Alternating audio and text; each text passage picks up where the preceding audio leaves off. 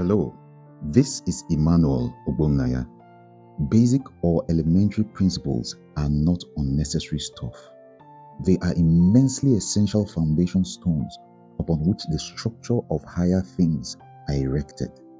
These basics we're learning are meant to help you as you get along in your Christian journey. Everything else in the Christian faith is built on the framework of these foundational truths. So we're still teaching on repentance from dead works.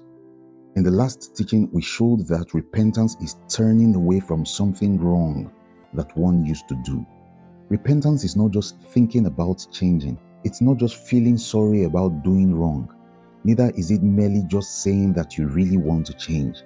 Beyond what you think, what you feel, and what you say, repentance is adopting new actions that are consistent with the results that we want to get.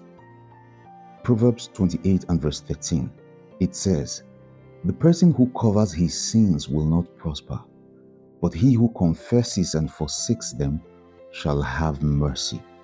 There's a place for confessing, and beyond that, forsaking has to follow. Let me give you an example. If you love someone and you hurt them, when you realize that they were hurt by something that you did, you want to admit to them that you were wrong. You want to tender an apology, and you want to desist from hurting them again. Your love for them tells you this is what you ought to do.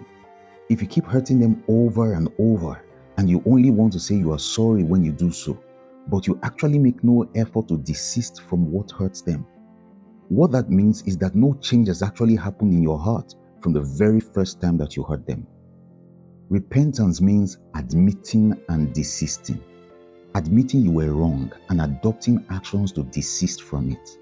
In 2 Corinthians chapter 7 from verse 1 all the way to verse 11, Paul spoke of how he wrote a letter to the Corinthian believers that saddened them for a while when they got it.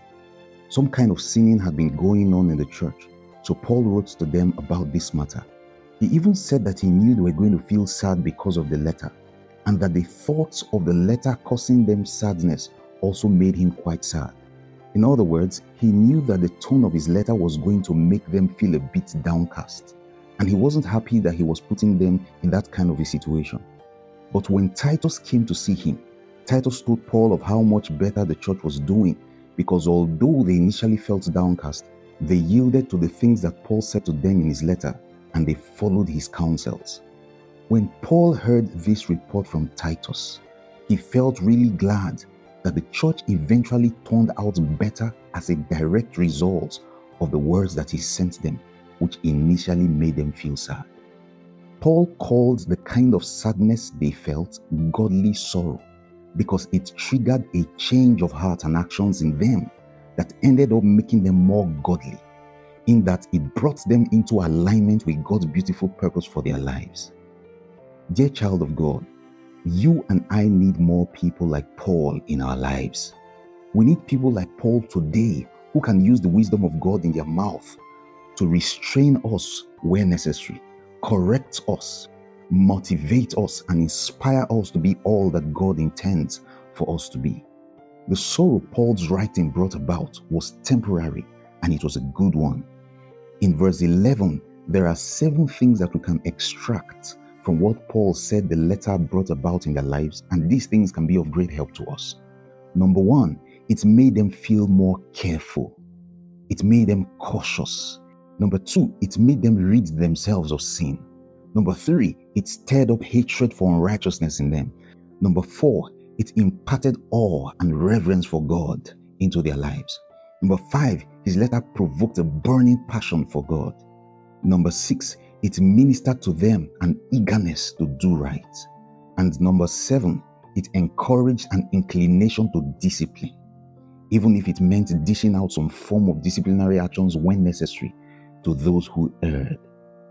Look at this, 2 Corinthians chapter 7 and verse 10. I'm reading out of the Easy English version.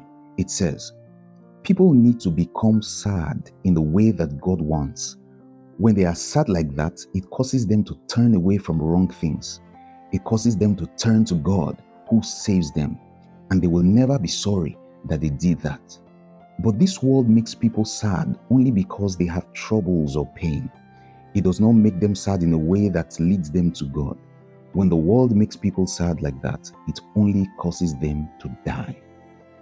Brothers and sisters, it's a blessing when God gives you men and women like Paul, who love you dearly, but who are also courageous enough to reach out and pull you back when they see you are heading into error.